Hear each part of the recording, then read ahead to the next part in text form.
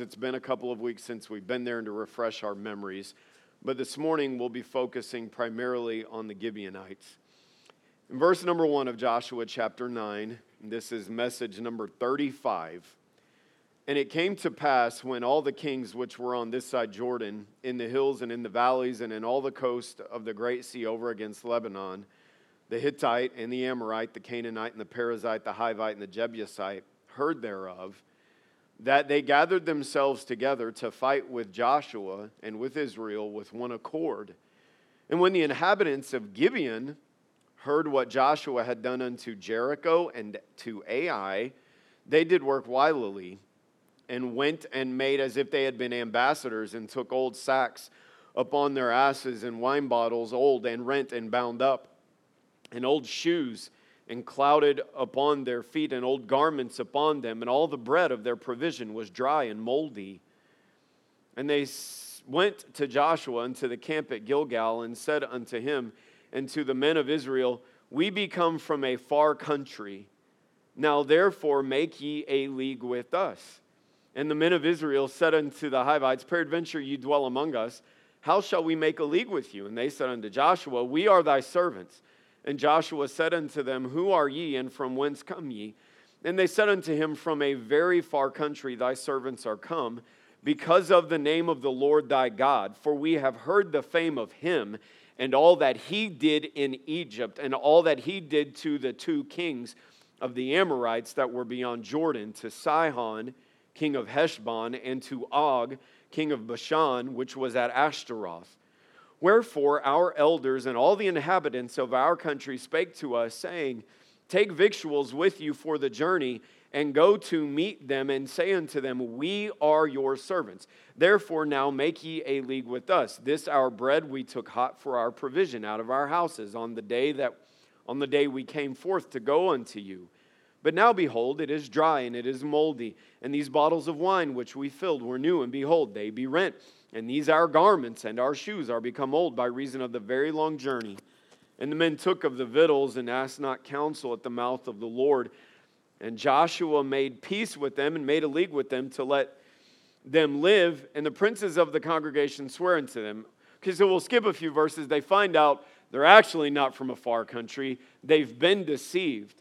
But Joshua and the leaders of Israel have already made a covenant with them. And so there's disagreement between the congregation and between Joshua and the people. And it says this in the text, I believe we'll read it in a moment, that Joshua saves the Gibeonites out of the hand of the rest of the congregation of Israel. In the last text we dealt with, we talked about going from carelessness to callousness.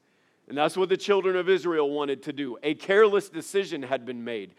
But if we're not careful, carelessness can become callousness, and we just keep making bad decisions and multiplying the wrong. Well, Joshua stops that, and he saves them. Look at verse 22. And Joshua called for them, and he spake unto them, saying, Where have ye beguiled us, saying, We are very far from you, when ye dwell among us? Hey, that's not the question to ask. Why didn't you ask God about what you were doing before you made a covenant with them? Now therefore, in verse 23, ye are cursed, and there shall none of you be freed from being bondmen and hewers of wood and drawers of water. Notice this, for the house of my God. And they answered Joshua and said, Because it was certainly told thy servants, how that the Lord thy God commanded his servant Moses to give you all the land and to destroy all the inhabitants of the land from before you. Therefore, we were sore afraid of our lives because of you, and have done this thing. And now, behold, we are in thine hand, as it seemeth good and right unto thee to do unto us, do.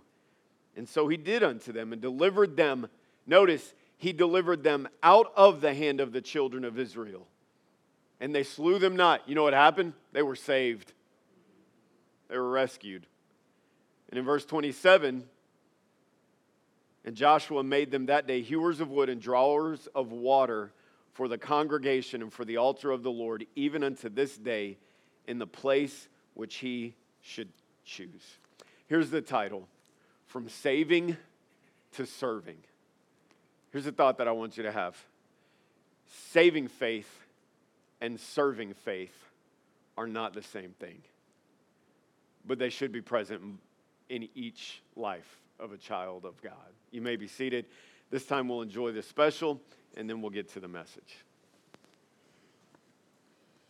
Great is thy faithfulness, Lord, unto me. Morning by morning, I find the power and comfort of God's hand in mine. Season by season, I watch Him amazed in all of the mystery.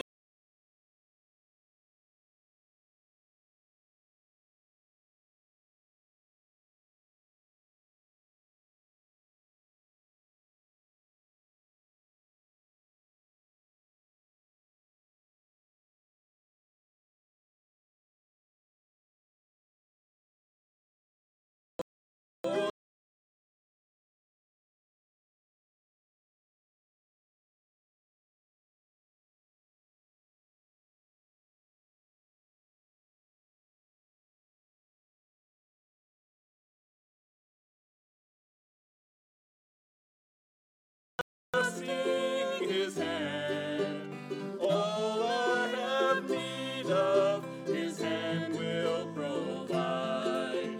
He's always been faithful to me.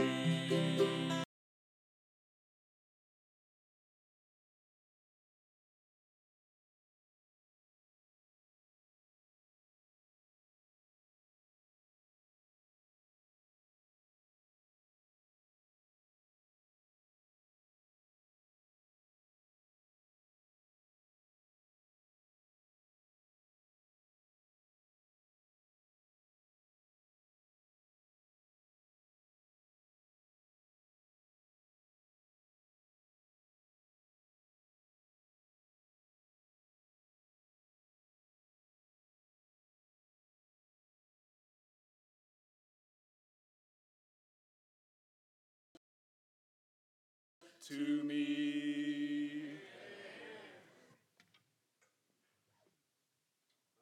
It's good stuff. I've already made y'all stand up here for like 20 minutes. Man, that is a blessing. And so I was thinking about this. Man, God is worthy to be praised in the islands. No, He is. I'm not making a joke. He is. And there are, and this can be taken too far, but there are different cultures and different style of instrument and music, and God is worthy of it. No, He is to be the center of it. And if that got you out of your comfort zone, don't confuse that with it not bringing glory to God. I was thinking about a pig roasting on a fire. No, this is good.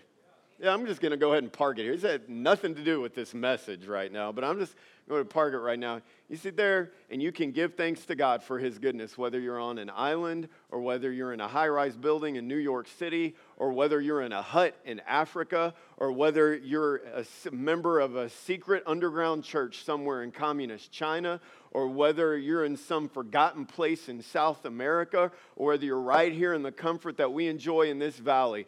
God is worthy of being praised. Hallelujah. That's good stuff. Man, He's always been faithful. I don't know if you were, I trust that you were trying to think, not just feel, but think through the lyrics. And verse number 2, I won't quote it exactly, but it said something like this: He's never failed to recycle a trial for my good. You know the idea of recycling, now that you use plastics or paper products, different things, and that they're recycled and they're put to some other good use. And you think, well, that's just a waste. That can't be useful anymore. But through different processes of refining and developing, then you can take trash or you can take something that doesn't seem useful and you can use it for good. That's what God does with our trials. You know what I'm amazed by? I'm amazed. That's what he does with the trials that I cause. It's good. I've been the cause of some of my own difficulty, and he's able to recycle those things and bring good in my life out of it. Yes. Others can do that, and he brings good out of it. Man, it's good. It's good. I'm thankful for it. All right, in our text, Gibeon, if you look back in verse number 1, Gibeon wasn't the only nation in this area. It was one of many nations that inhabited the Canaan land. Now, without going into all the detail that we have, God, using the children of Israel to wage war against these, had a twofold purpose. Number one, he had a covenant with the nation of Israel that through them all the earth would be blessed, and they needed a place to inhabit, and he was going to give them this land. But God was also using them to judge the inhabitants of this land because of the debauchery that was a product of their paganism. And so people can read the Old Testament and have this attitude, man, God, the God of the Old Testament is just a brutal God. No, go ask Rahab about that. Go ask Ruth the Moabite about that. No, the Old Testament, just like the New Testament, is full of grace if you're willing to see it. But there were cultures like Jericho and like the other nations that are listed in the first couple of verses that had rejected God. And eventually when you reject God, it begins to show up in the cultural patterns of your lifestyle, of your cultural habits. And they were sacrificing their young, not young animals. They were sacrificing humans to these false gods. And there was all sorts of immoral practices that were permeating these cultures. And then there were resulting diseases and difficulties. And so God was bringing judgment upon nations that had forsaken him. Like the other nations, Gibeon was typically pagan in the way that these nations were. And many of the evil practices that were present in Jericho would have also been present in Gibeon. And yet we find something in Gibeon that we do not find in many of the other nations, most of the other nations, and that is this. There was some faith. Look, I don't want to take this too far, but they had faith. Now, was their faith demonstrated perfectly? No. Because God doesn't tell you to lie. Okay, the alternative to lying is this. We believe in the one true God. We know we can't stand against him. We're inhabitants of this land, and we are seeking mercy before him and before you. Well, how would they have responded? I don't know, but I know Rahab responded that way, and she found mercy. In fact, she found so much grace, she's a part of the lineage of Jesus Christ. I'm not saying that their faith was perfectly manifested, but there is without a doubt faith. I want you to notice this, first of all, in verse number 9 and 10, and then in verse number 24. Let's just look at verse number 24. Here's the first point. They wanted to survive. And they answered Joshua and said, because it was certainly told thy servants how that the Lord thy God commanded his servant Moses to give you all the land and to destroy all the inhabitants of the land from before you. Therefore we were sore afraid of our lives because of you. If you go back, don't, but if you read in verse 9 and 10, they recognize what has been done to Og and the other nations on the other side of Jordan, what's been done to Jericho and Ai. They recognize that. In verse number 3, we recognize that God is the true and living God, and we cannot possibly go to war with him and survive. And they had this driving desire to survive. They recognize, unlike the other nations, that they have no chance without God, specifically the God of Israel.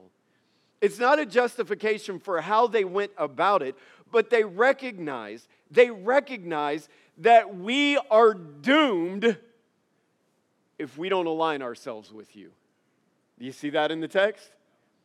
They wanted to survive. And so they had this plan. It wasn't the best plan. But remember, this is such a good point. Praise the Lord. I didn't even write this down. You say, man, I don't understand when people first get saved and they still do stuff like a sinner. Because you don't have everything figured out. And by the way, it's possible to have been saved a long time and to still be a sinner. And so here they're just trying to put this together as best they can. They believe in God, but they have this driving desire to survive. Now, you can be critical of that, but if you put yourself in the same position, you would be just as motivated as them. We can't stand before an army that simply marches around a wall and then it falls down and all the defenses go away and they march in and have their way. We can't stand before that God. We want to survive. And so they come up with a way, a means by which they might align themselves with the nation whom that God is blessing. It's not a justification of how they went about it, but operating with the mind of a pagan who has recently come to understand this is the true God. We cannot stand before him.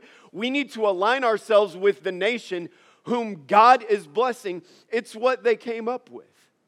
And so after their identity is revealed, there was a sentence pronounced on them. And the point isn't whether or not you agree with the sentence. Joshua is trying to make sure that he is both being true to his covenant and protecting the nation of Israel from the influence of their pagan idolatry, because he has no way to predict what kind of influence they'll levy. And when you get into the book of Judges, you find that, in fact, many nations that were left did influence the children of Israel to turn away from God. And so he tells them, you'll be servants. Not in the sense that we think of servants, but in the sense that your occupation and your lives are going to be given to serving specifically in the tabernacle. He said in verse number 24, I believe, verse number 23, you will none of you be freed from being bondmen and hewers of wood and drawers of water. Notice this, for the house of my God. So within the worship routines that God established, there was need for wood to burn sacrifices, and that had to be prepared. And there was need for water to wash the offerings and perhaps even for cleaning purposes. And so it would be their responsibility, it would be their occupation, it would be their burden, it would be their requirement that they were responsible to make sure there was always wood and there was always water. From generation to generation, they were going to be responsible to provide wood and water for the service and the work of the house of God. So now I want you to notice the second point. They're willing to serve. In verse number 25. And now behold, we are in thine hand, as it seemeth good and right unto thee, to do unto us, do. Do whatever you see fit, Joshua. Do whatever you believe is appropriate and right. We were in a position where we were going to be destroyed, and now because of your willingness to honor the covenant that you made with us, because of you protecting us and delivering us from the intentions of a frustrated nation, because of that, our lives have been saved. We could not have stood before you in battle because your God is too great and too mighty and too powerful. But if we can be under your protection, then we understand that we can be, hear me, we can be under God's protection. If we can be under your protection, then we can be under God's protection. And therefore, whatever it is, whatever the expectation is, whatever you think to be proper and right and necessary, we are willing to submit to it. This is how they'd say it. And it sounds kind of familiar to something we hear in Romans 12. We would consider this to be reasonable. Our lives have been spared because of you. Therefore, giving our lives to hew wood and to draw water is not unreasonable. So here's the thought. The willingness of Joshua to save them produced the willingness from them to serve. Do you see it? Joshua was willing to save them. They were willing to serve. Joshua was willing to honor a covenant It doesn't change the truth that he should have sought the Lord. Joshua was willing to honor the covenant that he made. They sought refuge in alliance with the people who belonged to that God because they understood we can't stand before that God. And so they found refuge. And I understand it wasn't demonstrated in all the right ways, but in their pagan minds and efforts, they were doing what they could. And so they aligned themselves with the people of God to be under the protection, not of those people, but under the protection of God. Because they recognized, I want to make sure you're getting this, they recognized that Israel's source of victory was not Israel. Israel's source of victory was Jehovah. We understand, we are afraid of you because of the Lord thy God. And they recognized that. And because of Joshua's willingness to save them, they were then willing to serve them. Faith to be saved and faith to serve are not the same thing. Not the same thing. Many people have faith to be saved. I'm about to deal with something, and I don't know what all of your thoughts are, but I've heard the sentiment expressed throughout different times in my life, and I want to deal with it. I hear people that say this. I've heard people say this. Getting saved so you don't go to hell is not a good reason to get saved. Okay, here's the problem with that. Jesus gave that as a reason to get saved. Look, I'm parking it here on purpose. So if you're like, man, I thought we were going to get done real quick, just go ahead and buckle up and enjoy your popcorn because we're going to deal with this for a minute. You know, now, I'll deal with the wrong side of it. It can be taken too far, but I want to deal with this for a moment. Jesus said in John 3:16 that whosoever, for God so loved the world that he gave his only begotten Son, that whosoever believeth in him should not perish. And then he goes on to say in the subsequent verses, he that believeth is not condemned, but he that believeth not is condemned already, because he has not believed in the name of the only begotten Son of God. One of God's great motivations for dying wasn't just his love for us, but it was to save us from wrath. His holiness demands that sin be judged. And you can sit here in your piousness and think, well, I'm not guilty of what some other people are guilty of. If you are guilty, you are guilty. There aren't levels of guilt before God. We are all sinners, and that sin must be judged in the lake of fire for eternity. But God doesn't want one person spending eternity there. And so he says, believe on me. I bore the wrath on the cross. I died to save you from your sin. And, can I say this? Yes, you can say it. From the consequences of that sin.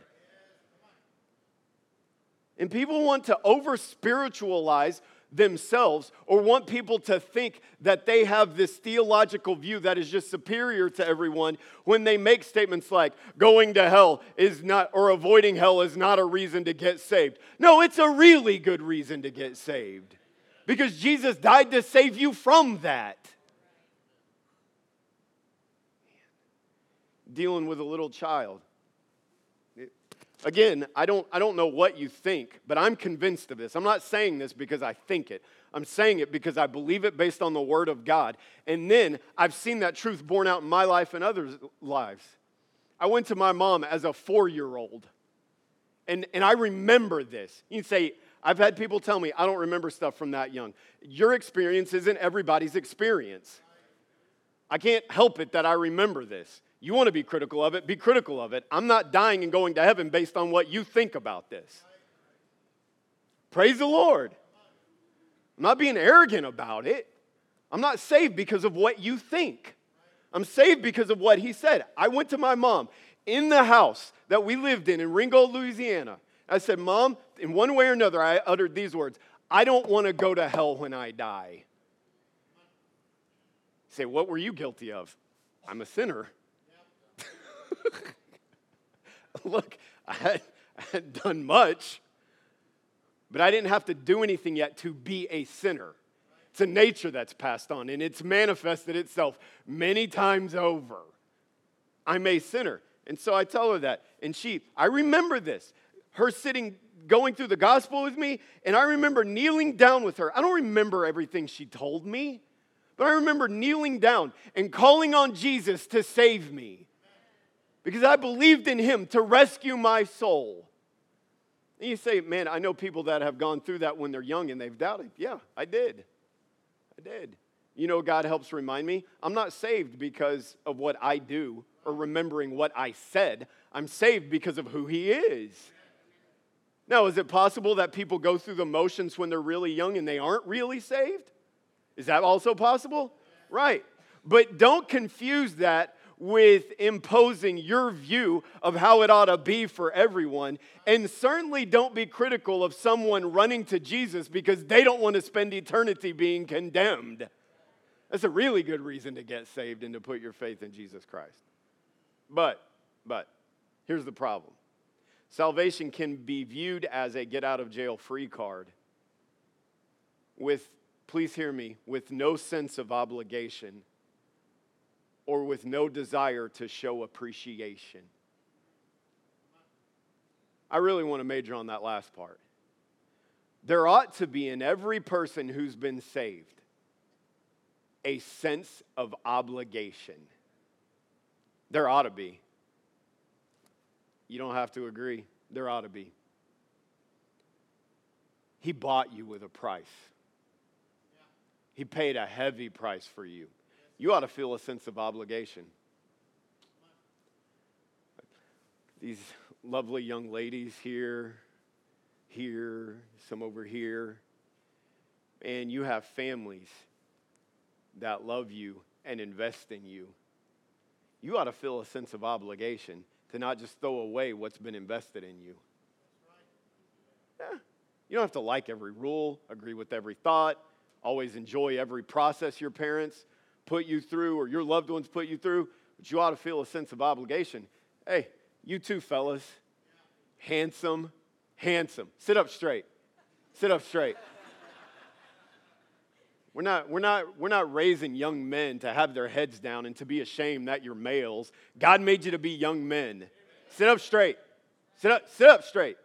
You, sit up straight. Look at me. Get them shoulders back. You are handsome and you are intelligent. I know we make fun of how you look, and that's warranted sometimes. But God has given you life, and he's given you people to invest in you, and you ought to feel a sense of obligation to the people God has put in your life because of what's been invested in you. But can I say what's true of them on a family level, on a church level, on a relation level is true of all of us before God Almighty. You sit here and say amen about your kids and amen about what they ought to do. But you need to be thinking about yourselves before Almighty God. You ought to feel a sense of obligation. But more than that. Addison, come here real fast.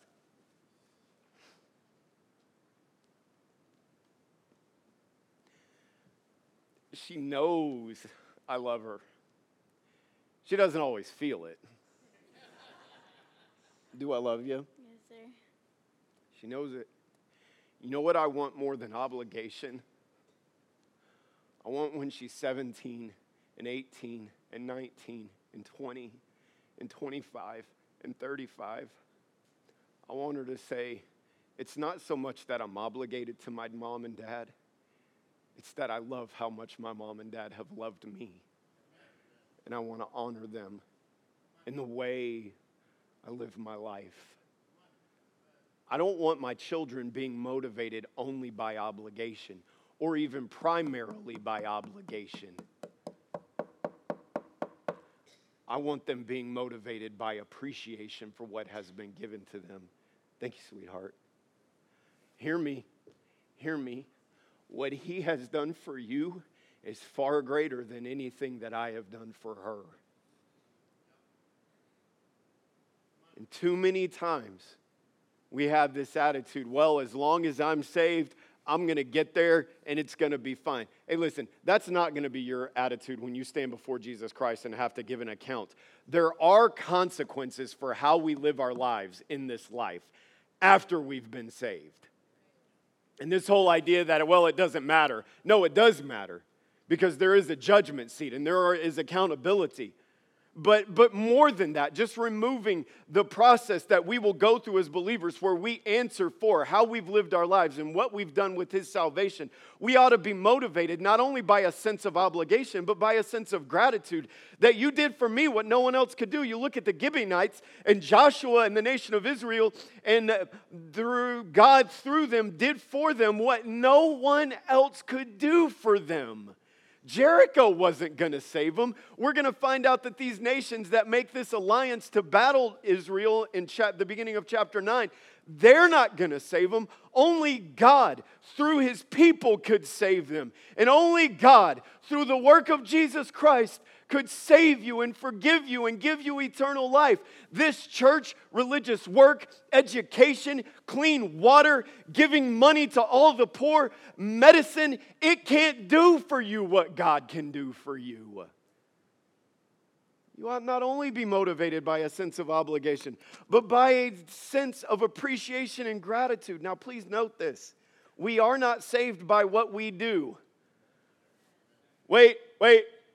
Before or after we get saved? And this grieves my heart. People have this attitude, no, I got saved by grace through faith, but then if I do some bad stuff, I'll lose it. No, if it wasn't by works that you got it,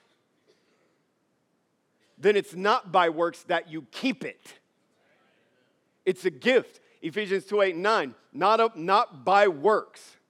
Titus 3:5, not by works of righteousness, which we have done, but according to His mercy He saved us. But faith, here's the other side of the ditch. This is the problem. We want the benefit of being saved without the expectation of serving.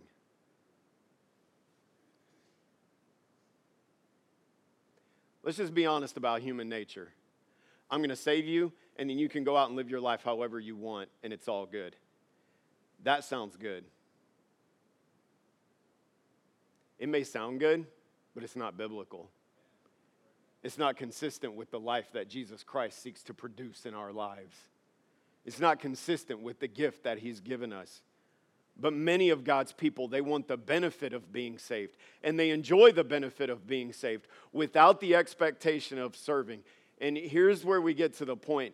Faith doesn't just save us. Faith should also produce not just a willingness to serve, but a desire to serve. The faith of salvation should produce the faith of service. So here's the statement. His willingness to save us should produce our willingness to serve Him. His willingness. They're excited. Lord, give us a new building. Or come back quickly, either one. His willingness to save us should produce our willingness to serve Him. This is a story from May of last year. In May, there was an ultra marathon being held in a province of China. And a man, and I'm not going to be able to pronounce his name correctly. I think it's Zhang. He was 30, and he was in this race. But after a few hours of the race beginning, he would be lying unconscious on these rugged mountains that the race started at like 6,500 feet elevation. He was among a group of survivors who were rescued when during the race, whipping rain turned to hail and temperatures plummeted hours into the ultra marathon. More than 1,200 rescuers were dispatched to find bodies in the storm. 21 runners died on that day. Many of them suffering from hypothermia after the hail had beat down on them so much that they eventually couldn't get up. According to the runner about whom the story is written, he began to climb the toughest part of the race when icy rain fell harder and began to obscure his view. He said, "It kept hitting my face and my eyes began to blur and I couldn't see the road clearly. The wind grew so strong that he eventually slipped and fell nearly a dozen times until he could no longer pick himself up and eventually passed out. This is where it gets wild. He woke up in a cave, wrapped in a blanket by a fire. Just reading the story. A shepherd had found him. And in his helpless, unconscious state, had wrapped him up, if the story is true, carried him to the shelter of this cave, wrapped him in a blanket, started a fire, and saved his life. Here was the statement Zhang made. I owe that shepherd.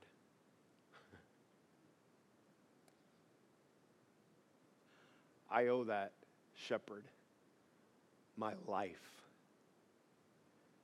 There's a greater shepherd. And he's not Asian, he's not African, he's not Anglo, he's not Latino. He is the God of all people and races and tongues. And he died and he saved you. And you owe that shepherd your life.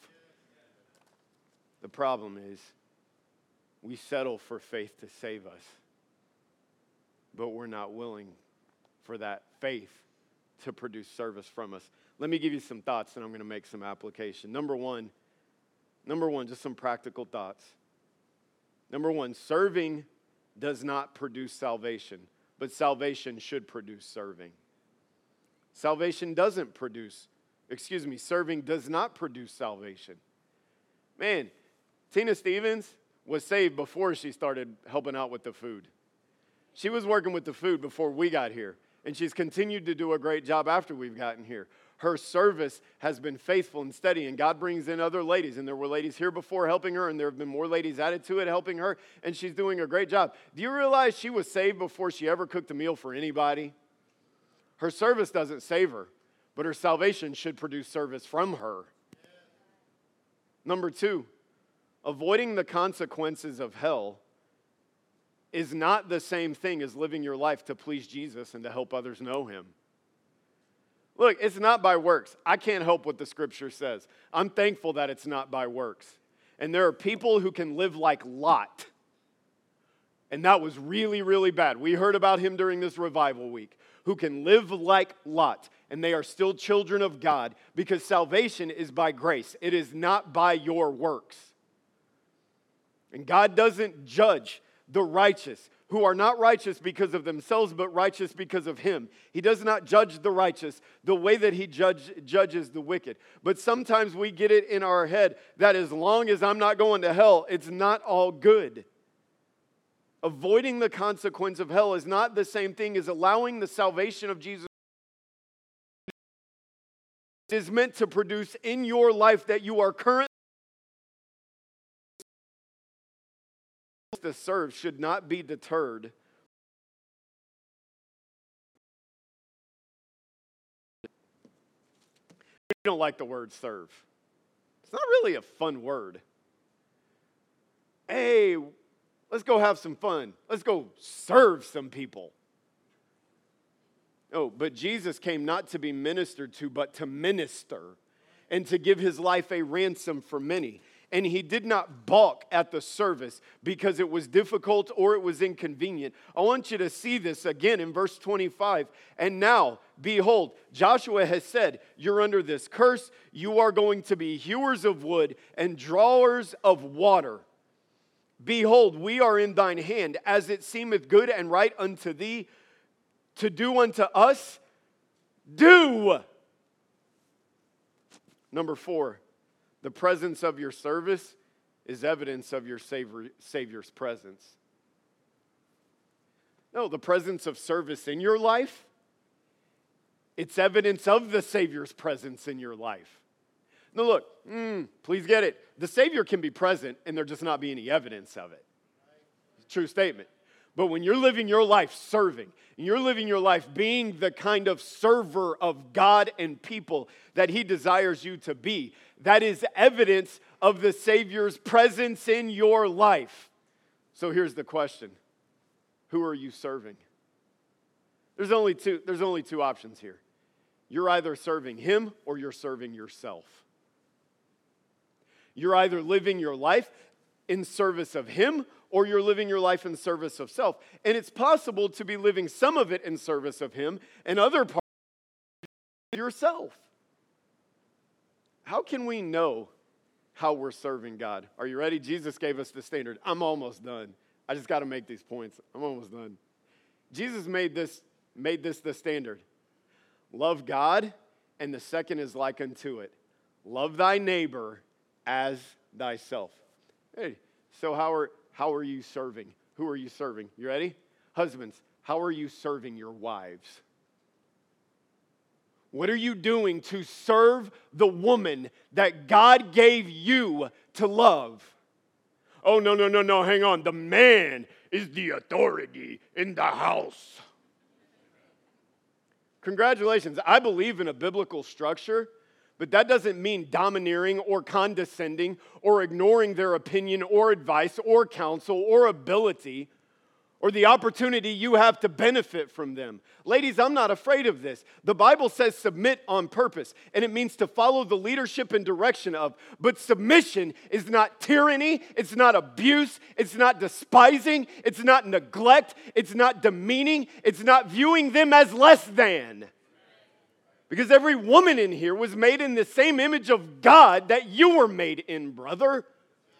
No, God just made the man. You don't understand the Bible if you think that. Woman's made in the image of man and man's made in the image of God. Nope, sorry. Theologically, you're really way off base there, pal. It is right. Thank you. Just trying to find Brother Fiovi over there. Oh. Brothers, how are you serving your wife? Wives, how are you serving your husbands? I'm a feminist. I'm going to serve. Hey, look, I'll preach a whole message on this someday if the Lord will let me. You see, you know what the result of feminism has done? It has destroyed femininity. And you see all this nonsense with athletes in male bodies participating with females? That finds its roots in, I don't want to be what I was created to be. You are different than, not less than. It is good. It's right. I understand it's not popular, and it may not even be popular with everyone in here, but it doesn't change the reality of it. Your value, ladies, is not found in being like a dude. Your value is found in being like a woman that God wanted you to be. You weren't made to compete with men, just like men weren't made to compete with women. It's not supposed to be a competition between genders. It's supposed to be a unity of producing the work of God in our lives that requires both genders. Don't be offended by that. Who are you serving in your home? Serving your kids? Look, serving your children doesn't mean you're yelling and screaming at them and making them do what you want them to do out of fear and anger. It does mean discipline, but it means controlled discipline, motivated by love, under the authority of Jesus Christ to help them know Him. Who are you serving in this church? Who are you serving? Who are you ministering to in this church? Now, I'm thankful for everyone that comes to be a part. But we need to be actively helping each other. One person can't serve everyone, but every person can serve someone. Who are you serving? Young people, who are you serving? Girls, look at me. Girls here, look at me. Girls back there, look at me. Can I encourage you with this? Guys, can I encourage you with this? You need to always be on the lookout for a new kid. Pay attention. You need to always be on the lookout for a new kid. You are not at this church to serve yourself and to maintain your little cliques. It is good for you to have buddies. It's good for you to have people that you're close to. But there are other teens that need to know that they are loved and they are accepted and they are welcomed. And they're not going to know that if you're only concerned with being comfortable and talking to the people you want to talk to. They're going to know that because you are looking for a new kid whose face you don't know. But you go and you say, hey, what's your name? This is my name. I'm really glad you came. You want to sit by me? Who are you serving, young people? That's good. That's not just good for teens. Man, I want to be, I'm not letting the world own every phrase it wants to own. Being inclusive can mean all kinds of weird stuff. But there is biblical exclusiveness and inclusiveness. You know what the exclusivity is? Without Jesus, you can't be in. You got to believe in him, not the way you want him to be, but the way that he actually is. You know what inclusiveness is? He'll save anybody, anywhere, anytime that'll believe in him. You ought to just work at, hey, we want to help you know his love. Who are you serving with your habits? Who are you serving with your time? Who are you serving with your lifestyle? Who are you serving with the direction you are living your life in? I'm living my life not out of obligation. Man, I'm living my life because I love him. Look what he's done for me. Miss Bev, where you at? Was it easy to stand up here the whole time I was waxing eloquent? No. And y'all may not know this, but I'm actually mindful of those things while I'm sitting here reading. I'm thinking, I need to do this justice, but I'm thinking about Miss Bev. But hey, God is worth her service. No, there's a reason we do the specials the way we do. We want to limit dead air. We don't want awkward transitions. We want things to move. You're like, well, hurry up and move so we can get out of here. No, we want it to move. And so I ask those who sing, be in place. You know what? Sometimes you got to be patient when you're uncomfortable. It's not that I'm worthy of it. And Miss Bev knows that's not my attitude. He is worthy of it. He's worthy of it. His salvation to us should produce a willingness to serve him from us. Yeah, you're obligated, but it ought to be born out of so much more than obligation. It ought to be born out of gratitude and appreciation. Let's bow our heads and close our eyes. Two questions. Question number one. Heads bowed, eyes closed. Please, nobody looking around. Please be still. And even if you have no intention of responding, even if you could not be interested in this at all, for the sake of others who might be, please be still. And maybe even say, God, if there's truth in this for me, help me to understand it. Every head bowed, every eye closed. How many of you would say, I know for sure that I'm saved. I know for sure that Jesus has saved me from my sin. I've trusted in him. I'm not claiming that everything is right. I'm not claiming that I understand everything, but I know that I believed in him to save me, and I'm thankful for it. Would you raise your hand and say, that's me? Hold it up. Don't just put it up and drop it. Hold it up. Say, I know that I'm saved. Okay, I need to ask another question. You can put it down. Would there be any that would say, I don't know that I'm saved? I'm not sure. But I want to be sure. Listen, you're not saved because you get things figured out. You're saved because you trust in him. So if you're not saved, raise your hand and say, that's me. I'm not sure. Don't look around. Just put it up. I'm not going to call you out. Say, I'm not sure that I'm saved. I see it. God bless you. You can put it down. Thank you for being honest. Say, I'm not sure that I'm saved, but I want to be. You can. If you'll come, you can. For those who are saved, how many of you would say, there is an area, whether in my home, in my work, in my attitude, in a private habit, there is an area where I am struggling in my service. Or maybe I'm struggling in my attitude of service. I'm losing a sense of appreciation and gratitude. I'm no longer motivated by love for my Savior. I'm motivated by what other people think. I'm motivated by this demanding sensation instead of just being motivated by love. And whether it's my motivation or it's the actual practical execution of my service, I'm struggling in my service and I need God to help me. Would you raise your hand and say, in some way, that's me? Yep, I see him all over the place. God bless you.